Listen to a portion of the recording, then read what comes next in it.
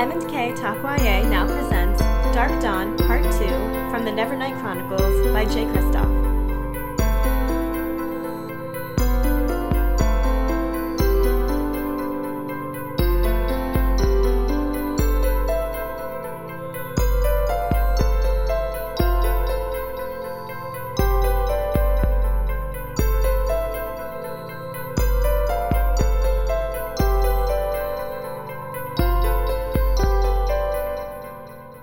Welcome back to M&K Talk YA. I'm Marissa Snyder. And I'm Katie Bradford. And this is our young adult fiction podcast. And this week we finished the Nevernight Chronicles by Jay Kristoff. We finished the second half of the third book, which was called Dark Dawn. Oh my goodness. First of all, I like how I opened your notes. You always send me the notes that you type up.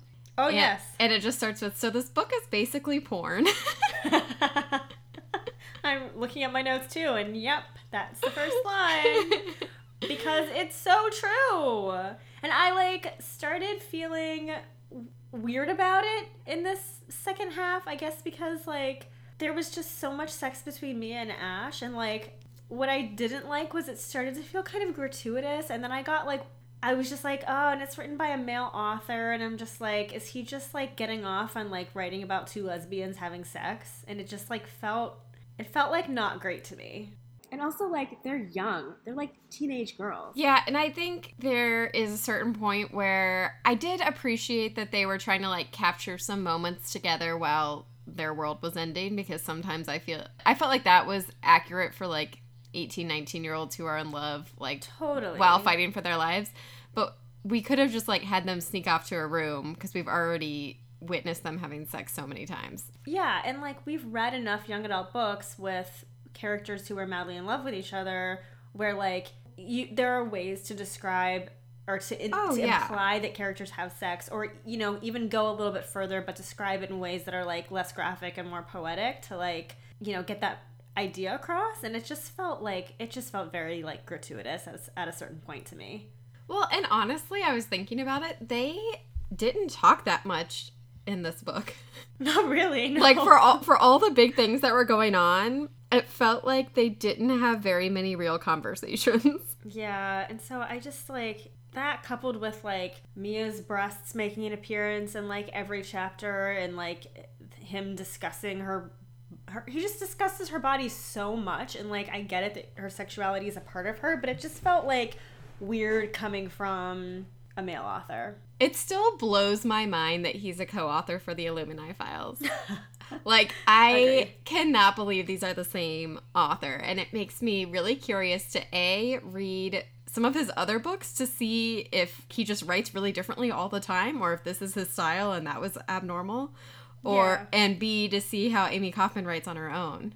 Because I'm just really, it's so interesting to me, because it was already interesting to think about two authors writing a series together, but then to see how different it is from how he wrote solo, I'm just fascinated. Yeah, I'm fascinated too. I think he wrote this before the Illuminae Files. He started it before? I think so. Because this last one just came out. Oh, that's true. Well, anyway, aside from all the sex, what did you think about the second half? I have really mixed feelings about so many things in this book, because maybe it's just because this really wasn't young adult, and so it's very different from everything we've read by definition of being a completely different type of book anyways. But I think there were things that bothered me in this book more and less than they would have in other books. Oh. So okay. The footnote thing I actually didn't mind as much as I thought I would. The pacing I thought was actually really good for the most part. Agreed. That was things kept happening, things kept connecting back to each other. I don't know, I thought there was some really cool stuff with how things that were laid out in the first book connected in the third book. It didn't really feel like they were pulling things completely out of thin air or anything like that. I liked that people were dying. The world building was great too. Yeah, but then there was, so even saying all that though, there was still something about the end that felt really rushed and confusing to me. But it was literally only the last 15 pages. Oh, interesting. Okay. And I couldn't tell, so I was planning to finish it last night, and I read, up until the last 15 pages, and I, was actually really excited for the end of the book, and, was feeling good about it, and then I finished it this morning, and I was like, wait, what? And I couldn't, So part of it could have been like I wasn't fully awake yet or something, but like I don't know, I still feel really confused about some of the things at the end, and I was a little bit disappointed because I feel like so much else was explained really well and connected really well and was paced really well, and then it felt just a little bit like rushed and confusing for me there. I would have to agree. Should we start where we left off at the first half? Yeah, so we stopped when she was waiting for Cloud at the pirate center of the world. Yes. And, well, they're waiting for Cloud to come back, but in the meantime, they get kidnapped by pirates, and we get to meet the Pirate King. Yes, who we've also already described was, like, unnecessarily... brutal. Oh, yes. Yeah. And I actually really liked this first half of the book, because I loved when Mia and Ash get in trouble for, like, attacking the Pirate King's crew, and they bring them aboard and they demand that trial by combat. Mm-hmm. I really, really liked that because I researched pirates last week and didn't get to share it, and I was like, ooh, I hope there's, like, some stuff in this second half that will come into play, and it totally did. And I really liked the scene where she, basically is like asking about all their rules, and she learns that if you kill a pirate you get to keep like all their booty essentially. Yep. Like everything, their title, their materials, their everything. Yeah. And like I love that when she, instead of like fighting the man she was matched up against, she just like walks through the shadows and stabs the Pirate King in the neck and then cuts off his head. Literally severs his head with a small knife, which was also unnecessarily brutal a little bit. But right. I agree. I appreciated the use of their rules against them. She's like, well, now I get the Pirate King's throne and his ship. And part of me hated it and part of me loved it that throughout this book, Mia becomes queen of the pirates, like the gladiator, like I forget what they call, yeah, and the head of the Red Church and like all, and a god, like all this stuff, and I'm kind of like, this is so ridiculous. But I did appreciate some of the humor in the book about like Jay Kristoff kind of calling himself out on some of the stuff that I found annoying. Yes, I like that. And part of me appreciated it and part of me felt weird about it. Again, I'm not sure how I feel about the fact, and we can talk about this more in a minute, but like the book inside the book, or that like the book was a character in its own story. Yeah, I didn't like that. It was just too much, and it was too meta, like you said before, and it was just too confusing. Like, it didn't need to happen, really. I think what I would say about this book overall is I found it really interesting I think he did a lot of kind of unique things, and he did them well, but they're not for me. Yeah, I think that's fair. Like, his sex scenes weren't bad. Like, they weren't badly written, but, like, it just felt like he was doing it at a certain point just to, like, throw in another sex scene. Well, yeah, he took the sex like a few steps too far for me. He took the violence a few steps too far for me. He took the language a few steps too far for me. And I think the thing I dislike most about it was it's made me like less reactive to it. Yes. At a certain like, I don't point. like that I like read some of these scenes and I wasn't like, oh my goodness, this is so gory, or oh my goodness, this is way too much. I was just kind of like, okay, like, yeah, I don't know. No, you're totally right, because at a certain point you're just like you shouldn't be immune to the fact that Mia takes her shirt off and has a duel naked from the waist up, hacks off a Pirate King's head, steals his shirt, steals his coat, and is just sitting on the throne covered in his blood with her boobs hanging out. And I was just like, oh yeah, that's Mia, just another day in the life. And steals his coat made out of human faces. Right. Made out of human Don't flesh. forget that part. I forgot about that. Yeah. But yeah. But I thought, again, there were like some, like the book inside the book thing kind of bothered me, but I kind of appreciated it for being unique. And I think given I didn't love it, it was still done sort of well, but I still have questions about how it all worked. And even with like the dark and magic, like I like how it came into the story and grew. Like it felt really normal to me. I think it would have been like too much if it had been introduced differently, or like the pacing or something like all made sense to me except at the very end. And I'm not sure that I loved the darken piece of it, but I don't know, like there's just a lot that I think I appreciate from a like, oh, I see what you did there and you did it well, but I don't necessarily, that's not like my kind of book. Yeah, like I think it's fair to say like this book, you can appreciate all the work that went into making this world, and it's exciting, it's fast paced, but maybe it's just not the book for you or me. I don't think I would watch a movie or TV show about this, but I think it would be I could see this being a really popular movie or TV show. Yeah. Again, though, like, I think it would have to be handled carefully. Well, definitely. It's like such a strange balance, too, of, like, you want to give characters room to, like, explore their feelings and be with each other, but, like, you don't want to feel like you're kind of cheapening them by writing about them in a certain way, you know? Well, and that's where, again, they weren't having enough conversations or talking about their feelings enough. I feel like there was more of that in the first 2 books than this book. Yes, I agree. And I totally get, like, she had to memorize Ash's map. Like, knowing her body really well was important because she needed to have the map memorized to get to the place she went at the end. But yeah, I could just see it turning into like a kind of movie that I wouldn't want to watch. I totally think it's something I personally would not watch, but I feel like it has all of the elements that would make it very popular. Yeah. But, I mean, even like the extreme gore and like the constant action and like a little bit of magic. I mean, like it just has a lot going on. And again, I think it was like woven together well for the most part, minus what we're talking about, I think, with the sex piece. But and the violence. I thought there was a lot of, and it was all taken too far, but it all also like made sense for such a complicated world and complicated storylines going on. I didn't feel like until the last few pages, I didn't feel like there was anything that didn't like fit in or make sense. Yeah, I agree. I got so confused in the middle though when the font changed in like book 4, and we like get through the part where Mia like comes through the storm or whatever, and then she reunites with Ash and Neve, and then she kills Spider Killer and Mouser, and she kills Stolas, and then you realize that like they're actually just reading the book, and you see like Stolas and Mouser and Spider Killer like reading about their deaths, and then they are like, oh, okay, well, we know how she's kind of gonna come into the Red Church now, so let's go intercept her. Like that part was, I was confused for a minute. So you noticed the font change when it started to change? Mm-hmm. And I was like, what? Why did it change all of a sudden?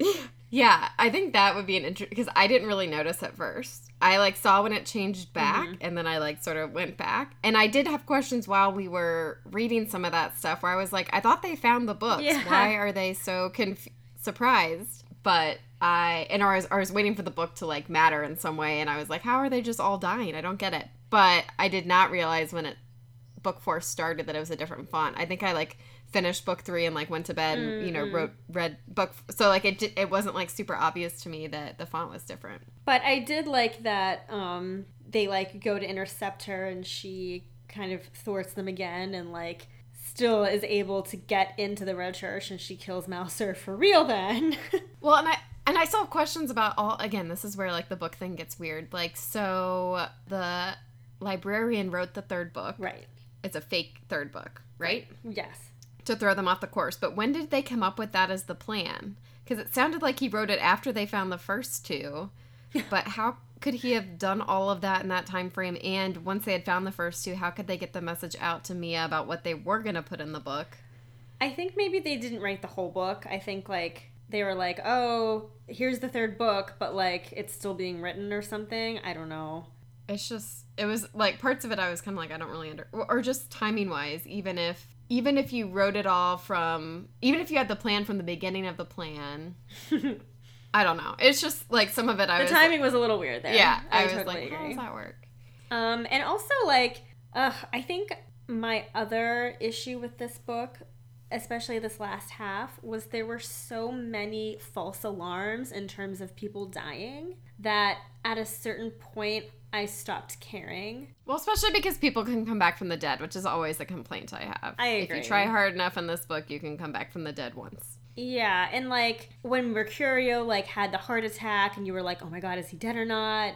And then, I mean, I just feel like there were a lot of false alarms, and then there were, mixed in with that, there were a lot of true deaths. So like when Scabia pushes Neve to her death and kills the Butcher in front of Jonin.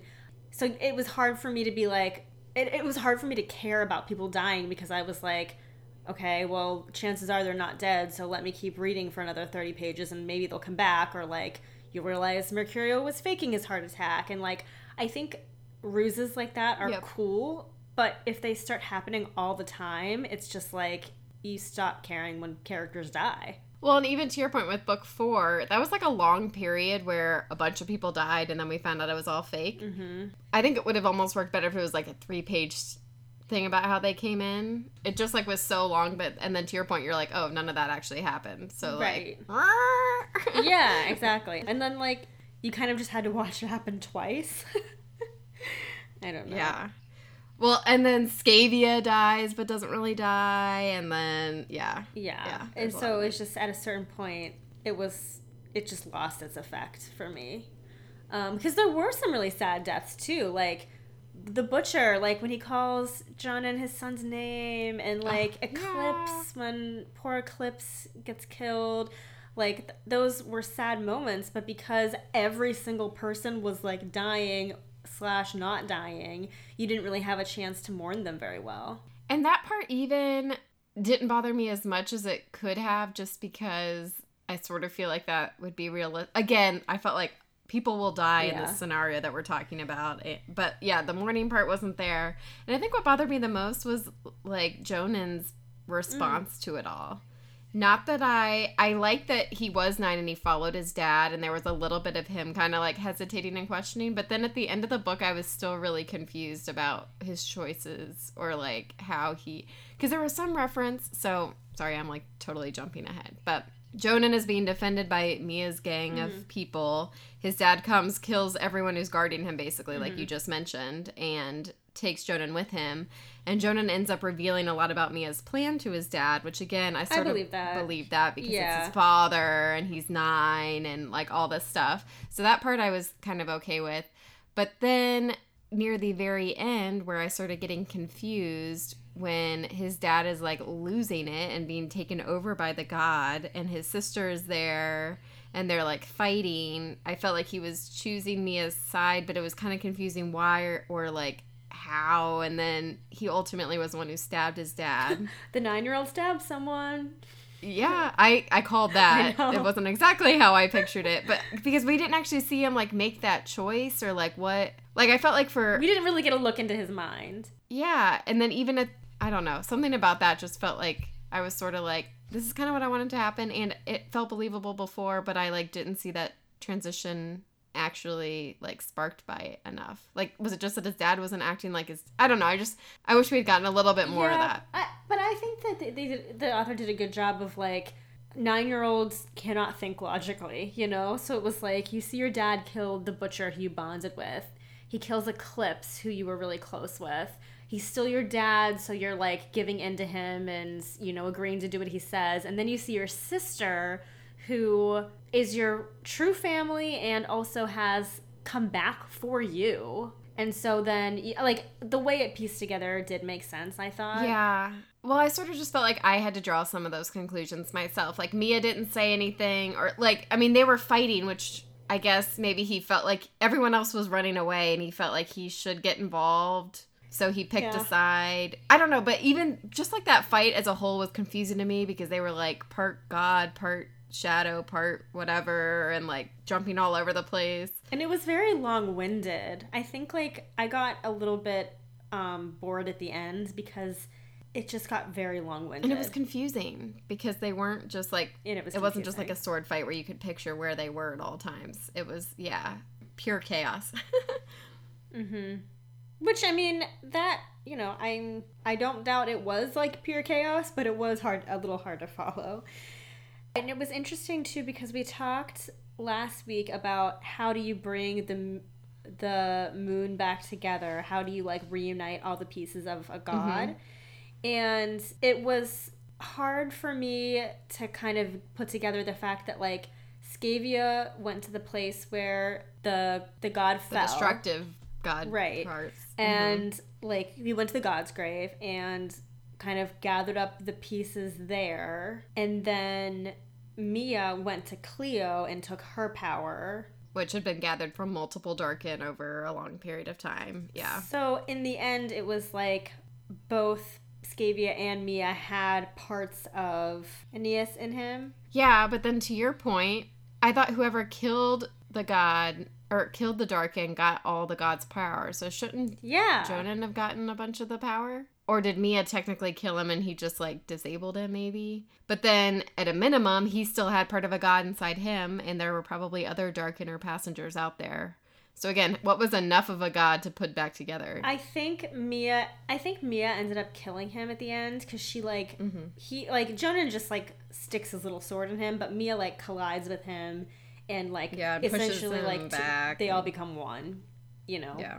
So, I bought that. I don't know. It was a little bit confusing about, like, her going to Cleo and, like, getting her power and that being equal to what Scavia did. I mean, I didn't hate it, but I agree. I was having a little... It was just a little fast. I was having trouble following it a little. Well, because, yes, we've been explaining some of the god folklore throughout, but she, like, had that conversation with the Mother Knight or whatever her name is. Oh, Nia, right. And... she was sort of like, convince me, but then we never heard Mother Knight convince her. And then I was getting confused because I thought when she killed Cleo that was when she would die. So was that she was given the chance to go fight Scavia? Or could she not die because Scavia had too much of the god still in him? Like, some of the math I wasn't quite clear on. Yeah, and the whole idea of, like, you have to die for the moon to live... I didn't understand, like, why. Well, and then ultimately she didn't. Or I guess she did die, but she came back. I'm still confused by the ending, too. Yeah, I didn't... Okay, I was, too. Because, like, at the end, they say something about, like, Nia... Well, because in the dream, Mia basically tells the goddess, you know, piss off because I want to live. I don't care about your plans. I've got my own. Yeah. Yeah, exactly. But at the end, they say something like... there was one last tithe to pay, like almost like the goddess owed Mia, which she did. So maybe it was just like when they say like you have to die in order to bring the god back, maybe it was just kind of like a figurative thing, because she technically did die, but she came back. Yeah. But then why didn't Scavia die and not come back? Yeah, and also if she came back, why didn't she see her brother and Mercury? Like, I'm glad that she had her, like, forever with Ash. So were they not back in the real world? Were they back in some, like, separate world where it was just the two of them? Or were they, like, part of me was like, because he said he grabbed her a piece of forever. So were they just, like... in their own world? I mean, that would make like, sense. Eternity together? Yeah, because they were talking about, like, we're gonna live forever. Ash was like, I have immortality, but it's being alone, and then Mia showed up. So, I mean, that would make sense, because I didn't like when Ash came back, because I didn't understand why she did. Well, I was confused by that, too. And again, I think that's where, like, I guess I assumed there'd be at least a conversation or something, or even a scene after Mia was dead where Ash and Jonan were both, like, acknowledging what happened, or... I don't know, because they were, like, the only two people there, but why were they... I mean, I guess she was helping... I don't know. It just... Yeah, there was, like, a missing piece for me. Yeah, I agree. And, like, I liked the fact that, like, once the god was reunited, like, Trick disappeared. Trick left, because the mother only keeps what she needs. And I liked that idea. And then, like... He didn't disappear. He committed suicide, right? I thought he jumped into the abyss beside the mountain. Oh, yeah. Which was also weird. He did, but I thought that was, like, by the hand of the goddess. Maybe not. Maybe he just was, like... Well, I thought the goddess couldn't bring someone back twice, so by ending his life... Oh. He knew he would stay dead. He couldn't come... Yeah, but even that was confusing, because I didn't really get why he sent Mia off by herself and then killed himself. I thought he was gonna, like, still help her somehow. But he wasn't needed anymore, I think, at that point. Like, he knew he wasn't needed anymore. He knew that Mia was gonna choose Ash and that she wouldn't love him. But Ash was dead at this point, and Mia, like, kind of did need him. But did he know that, though? That Ash was dead? Yeah, because he was there when she died. Oh, boy. But yeah, I don't know. So here, I guess maybe this is how I convinced myself. I think maybe he killed himself. I think he helped Ash get out. So maybe he killed himself so that he could bring Ash back for Mia. But that wasn't, like, quite clear. But that's kind of what I ultimately convinced myself happened. Why he made that choice. I guess that would make sense. Yeah, but I don't know. Also, what did you think about at the end, Sid and Bladesinger get married? Good for them. I thought Sid was dead, and then he wasn't, so I was relieved about that. And then is her brother becoming a new blood worker magic guy? Is that what that was about? See, that was confusing to me too, because Jonan now has a piece of a living god in him instead of a dead god. But what does that mean? And I have no idea what that means. No. Yeah, I don't know. But like up until the last 15 pages, it was really awesome in terms of how everything was fitting together. Yeah, it was exciting. It was twisty. It was turny. Also, I was worried that we weren't going to get Cloud's name, and I was a little bit I was glad that we got his name, but I was a little bit disappointed that like it wasn't more of a thing. Wait, we did? Yeah, Jonan just refers to him by name near the end. Let me try and find it. Oh, I totally missed that. Oh, yeah. Jonan tells Mercurio when they meet in the library, he says, "A message arrived for us in Last Hope from Bonifacio." And Mercurio goes, "Who?" And he goes, "Cloud. Corleone." And he goes, "Ah." So, but like, I'm like, how did did they guess it? Did he reveal it? Or maybe that wasn't even his real name. Maybe he's just it's like a mocking thing. I don't know. Yeah, that's fine. I don't have a problem with that. That's cute. I just totally missed it.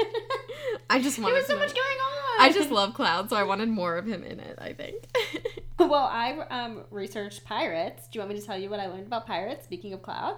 Yes, please do. Yes. So I thought it was really interesting how the pirates have a king and how they all have a code that they live by. So I started researching pirate codes. Perfect. And I found some pretty interesting things. Okay, so pirates had, essentially their code was articles that were unique to their ship. So like every pirate leader had ship's articles that governed everything from how the crew was to conduct themselves, how treasure would be divided up. They were like called articles of agreement. So they could be different per boat, but every boat had one, or they were consistent across boats? No, they were not consistent across boats. They were the pirate who wrote them. The pirate king would draft these rules, and in order to serve on his crew, you had to agree to follow them. Gotcha. And they were, it was like they had authority basically that was like independent of any nation, but they were taken very seriously. So the pirate articles, even though they differed from one captain to another, and sometimes even like a pirate would have different articles written up based on what voyages he was going on, there were commonalities between them. So like there were often provisions for how to discipline a sailor or a pirate who broke the rules, or what would happen if a pirate got injured, things like that. So like you'd have to swear an oath to obey the articles, and they would swear on axes, crossed pistols, swords, human skulls, or on a cannon sometimes. Love it. Very pirate-like. Yeah, not on a Bible. And then they had to follow these rules during the voyage. And so this was kind of cool. So I found a list of pirate articles that they had. Yes. That have like survived over the ages. Okay, so I'm going to read through some of these articles. This one was found, this was a partial code from Henry Morgan from a book, The Buccaneers of America. And this is just an example of some pirates' code. So it says, every man has a vote and has equal title to like all the food and liquor on board the ship. Some of them are just super funny. So no person can play cards or dice for money. Okay. The lights and candles are to be put out at 8 o'clock at night. If any of the crew are still drinking, they have to do it on the open deck. You have to keep your sword, pistols, and cutlasses clean and fit for service. They're not allowed to have boys or women in their beds, and if any man is found seducing a woman, and if he's found that he carried her to sea disguised, he will be put to death. So it's funny to think about, because you think of pirates as like these rule breakers, and it's just funny to think about that they had these kind of strict rules, but it also makes a lot of sense because you're basically, this is your only people around. It's kind of a dangerous situation if you think about like... Yeah. But this is hilarious. Okay, if you desert the ship, or if you desert during, like if they're fighting a battle and you desert, like turn coward and run, you will be punished with death by marooning. and you will be, this reminded me so much of Pirates of the Caribbean. So they will be marooned with 1 bottle of powder, 1 bottle of water, 1 small arm, and shot. So that's kind of hilarious. Can you imagine? No! I mean, some of these are like, so it says a man who strikes another while these articles are in force. So if you like get into a fight, you will receive Moses' law, that is 40 stripes lacking 1 on the bare back. So like you'd be whipped like 39 times for fighting. Any man who fires his arms or smokes tobacco in the hold without a cap to his pipe, or anyone who carries a candle lighted without a lanthorn, I guess like if you have an open flame, essentially, you get the same punishment as fighting. So 39 lashes. Can you imagine fighting while holding an open flame? No, that would probably double the amount. Okay, and this one was very, very interesting. I really thought this was really, really cool. So, have you heard of matelotage? Nope. Okay, so this was very common among pirates who were in the Caribbean beginning in the 1600s. And essentially what matelotage is so if you think about it, these pirates, like most of them were men, and they were on ships for like a long, long time. Yes. And so there was like definitely some situational homosexuality among pirates. I'm sure a lot of it was like not just situational, but it was so common that, you know, a lot of the men who formed partnerships were really cared about their partners and wanted to see them provided for if something would happen to them. So they issued this, essentially it was a civil union, and it was called matelotage, and it was a union between 2 pirate men who formed this close relationship. And it was a means of companionship, it was a means of protection, it sometimes had a sexual nature to it, but basically it meant that under this union it was honored fiercely, and if a pirate died, his partner would essentially have access to everything he acquired during his life. I love that. So it was like a form of like life insurance, essentially, to like ensure that their partner was taken care of. That's so interesting. And I love this. Yeah. So it's called matelotage, and that's where they get the saying "I matey." Like, I matey, mate is like from that term. Interesting. That is so Isn't that cool. awesome? Yeah. I know. I really, really liked that. And so, yeah, if pirates who had a civil union of matelotage, they inherited the other's property when one died, and it was something that captains would, it was like an honor thing that pirate captains had to uphold, and they did. So, okay, just to stir the pot, what if the pirate had a wife back home, or were these separate things? Like you either had a wife or you had one of these? I don't know. I mean, okay. I don't know. If you have a wife back home, does that mean I feel like that means you like give up piracy and you move home? And so if these are all bachelors out of being pirates for the most part. Okay. Yeah. That's fair. But you know how pirates are also shown like wearing earrings, or like one gold earring in their ear. So that was also like a form of life insurance. So they would wear that because if something happened to them, they could use that jewelry to buy a proper burial for themselves, or to like provide for a mate or something like that. I don't know. I really thought a lot of this was kind of cool and unexpected. Again, it's just fascinating to me to think of like someone who you think, like a group of people you think of as like kind of characterized as not having any rules, but then they have this actual strict code and like really respected, and like a sense, I don't know, even in Pirates of the Caribbean, don't they talk about it a little bit, like the keep to the code, that are more just like guidelines. That's true. I mean, as much as they like probably still raped and plundered and pillaged their way around the world, like among each other they had very strict rules. Which is also funny because in the book that it's a little bit like that too, right? Like if you've joined a pirate crew, then you're treated differently than if you haven't joined a pirate crew. Yeah, exactly. So yeah, that was my pirate research. That's awesome. How about you?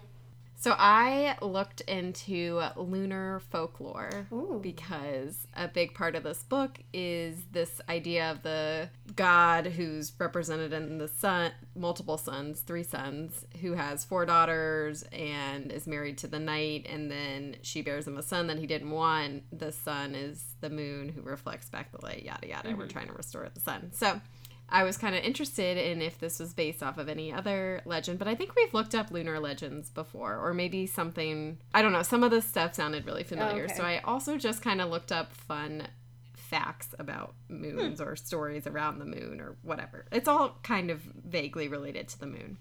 Okay. So first of all, I think we maybe talked about this before, but the word lunatic comes from the Latin root luna, which is for the moon, because they used to think that people would exhibit like crazy behavior during full moons. So there have been some studies showing that there are more ER visits and accidents during a full moon period, but there's not enough like conclusive evidence to say there's a direct link between full moons and like crazy behavior. That's funny. But Dr. Frank Brown of Northwestern University, who I went to Northwestern, go Cats, he is an expert on animal behavior, I guess, and he has reported that hamsters spin in their wheels more aggressively during a full moon. No. So that's a fun fact about how the full moon impacts other animals, at least. And I guess some herbivores, such as deer, tend to ovulate during the full moon in the wild.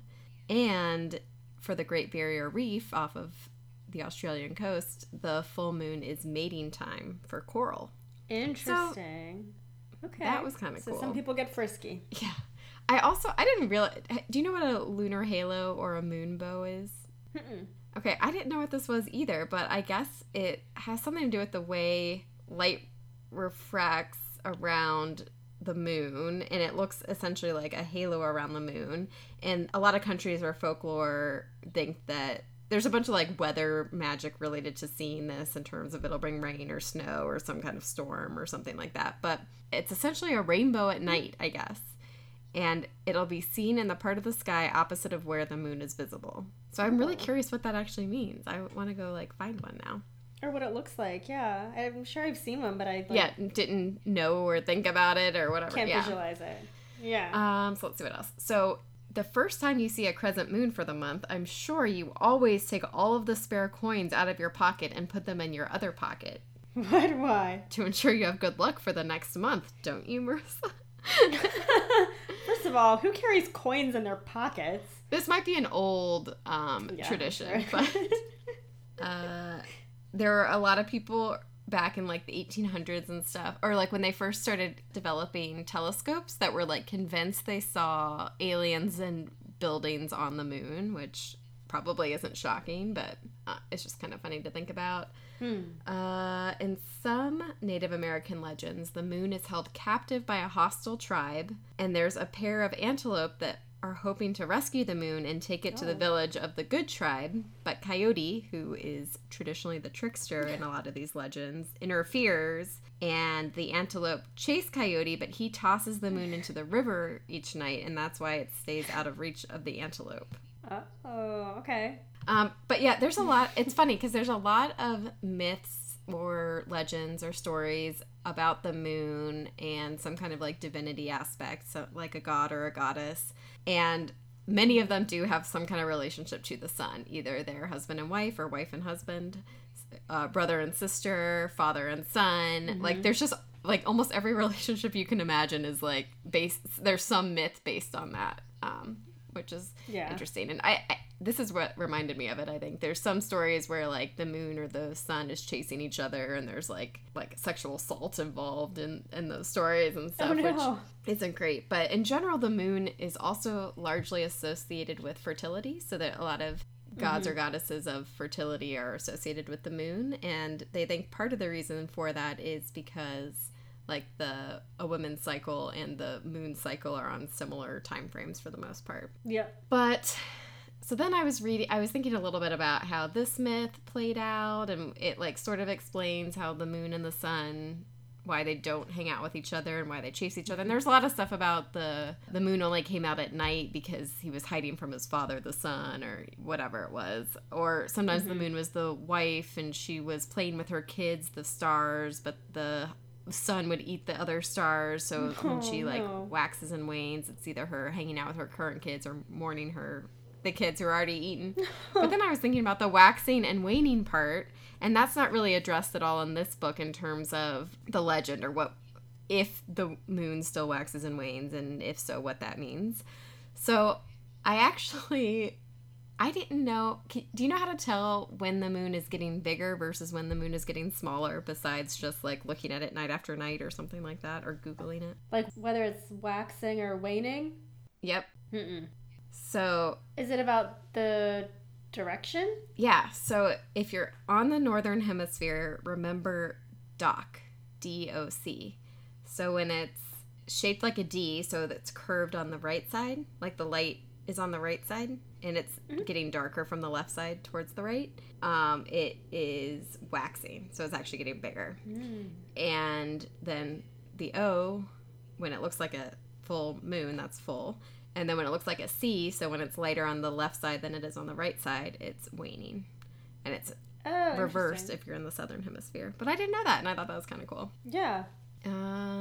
So yeah, there was a lot of like random legends and stories I could tell, but there weren't any that were like especially fascinating. Again, there's just like every relationship you could possibly imagine is explained with these. And so, it is funny though, because sometimes they're like lovers are trying to find each other, and it's like a really like dusk and dawn are these like wonderful times where they get to actually see each other or spend time together. Or they're dividing up the responsibility of providing light for the world or something like that.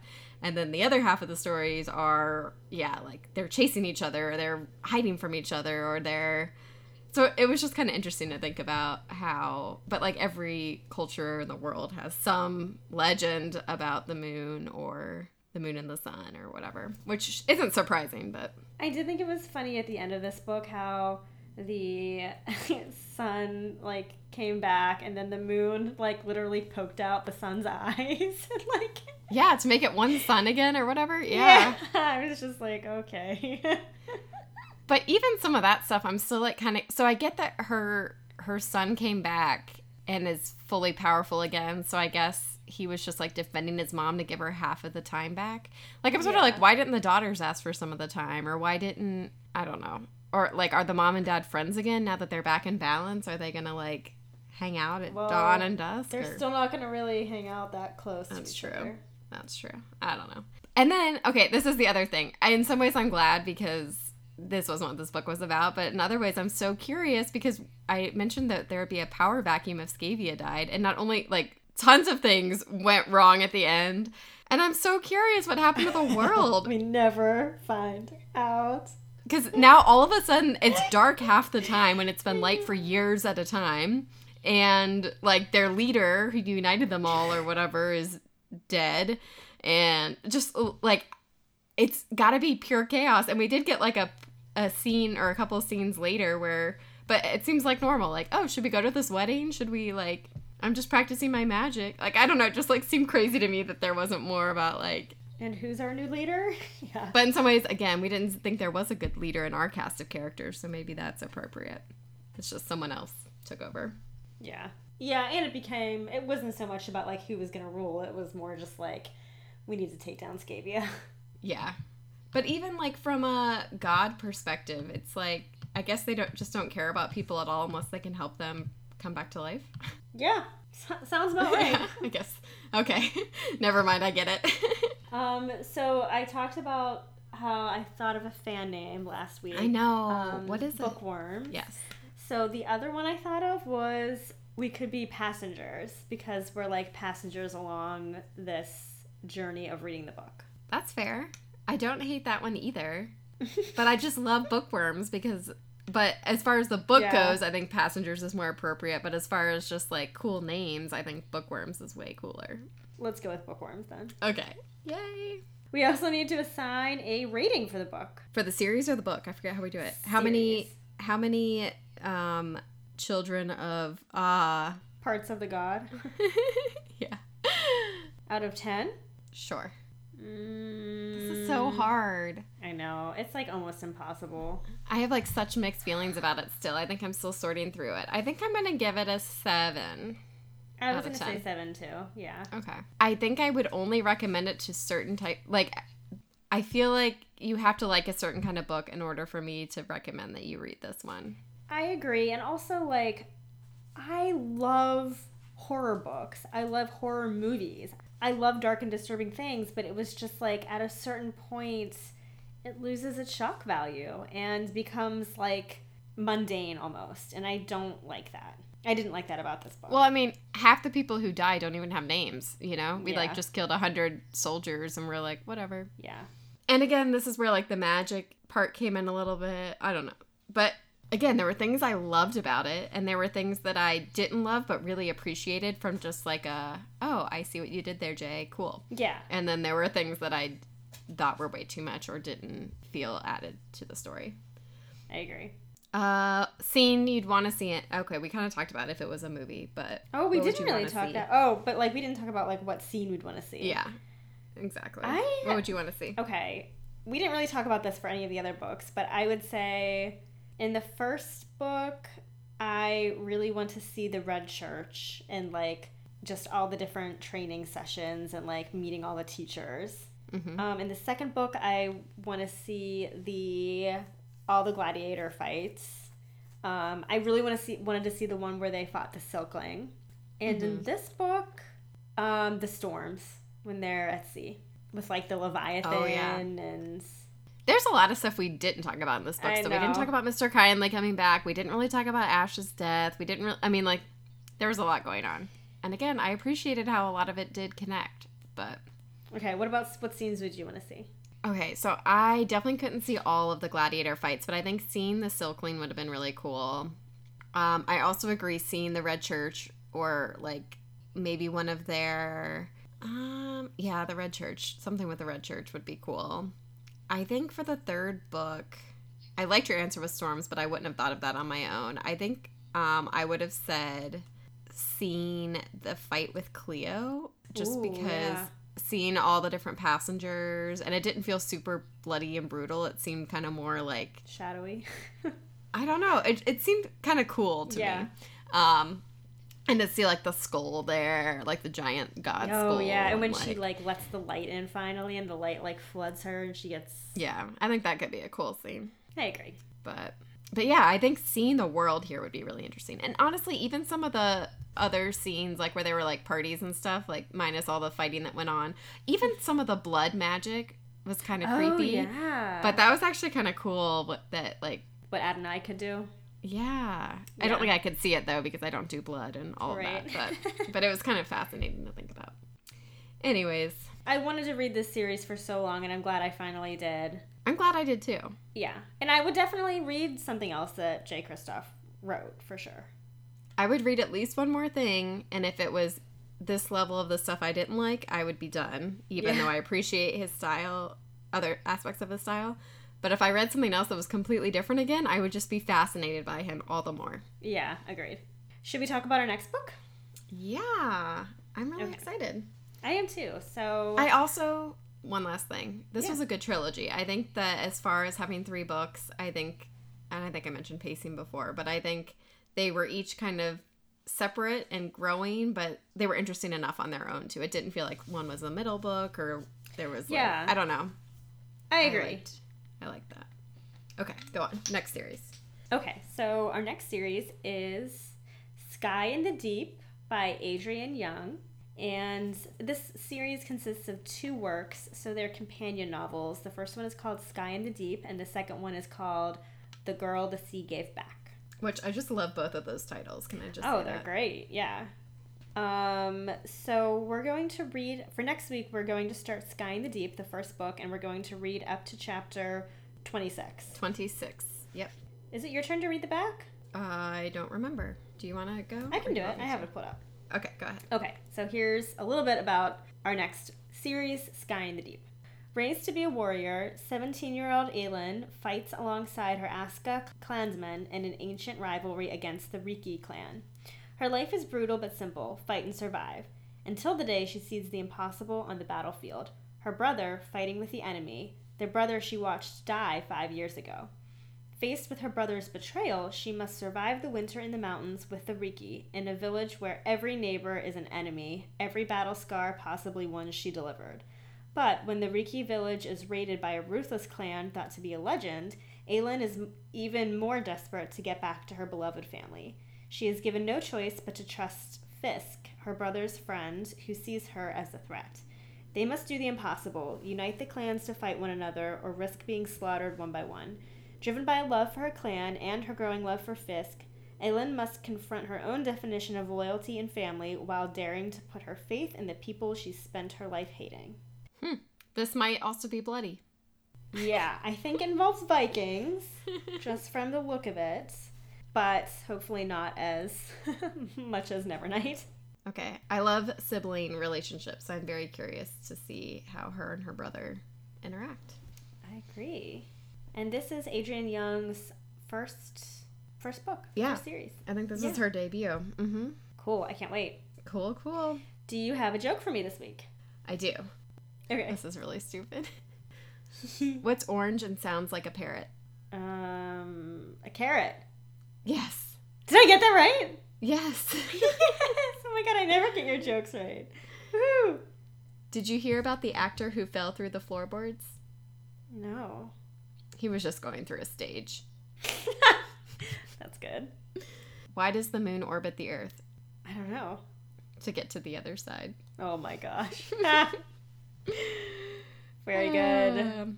All right. Well, if you guys have some thoughts you want to share on the Nevernight Chronicles, please get in touch with us. You can email us at mnktalkya@gmail.com. Or find us on Facebook. Or talk to Toby on Facebook or Instagram at mnktalkya. Toby, he has some thoughts that he wants to share about this book. He has a lot. He wants to get on Instagram. Let me know when his account starts. I'm the worst. He has no thumbs and he would need me to help, and I'm the worst on Instagram. You'd be such an embarrassing mother. I would. Bye, bookworms. Aw, it's our fan name. I know. Does that mean we have to change our sign-off for every fan name we come up with now? Oh, gosh. No, that's too hard. Oh, we should have, but we won't. No, we can't do that. Bye, passengers. we never think of the fan name until, like, that's true. 2 seconds before the last chapter. Okay. Bye, bookworms. Go get a library card.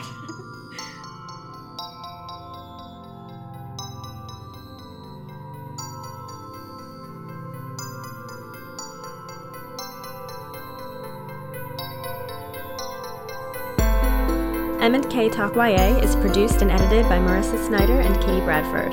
Original music composition by Timothy Milkey. Logo design by Marissa Snyder. For updates and extras, visit mnktalkya.com or follow us on Instagram and Facebook. And if you haven't already, please rate, review, and subscribe on iTunes. We would like to thank James Tobias, Chad Snyder, Meredith Kelfie, and Michael Howard for all of their support. Thanks for listening, and see you next time.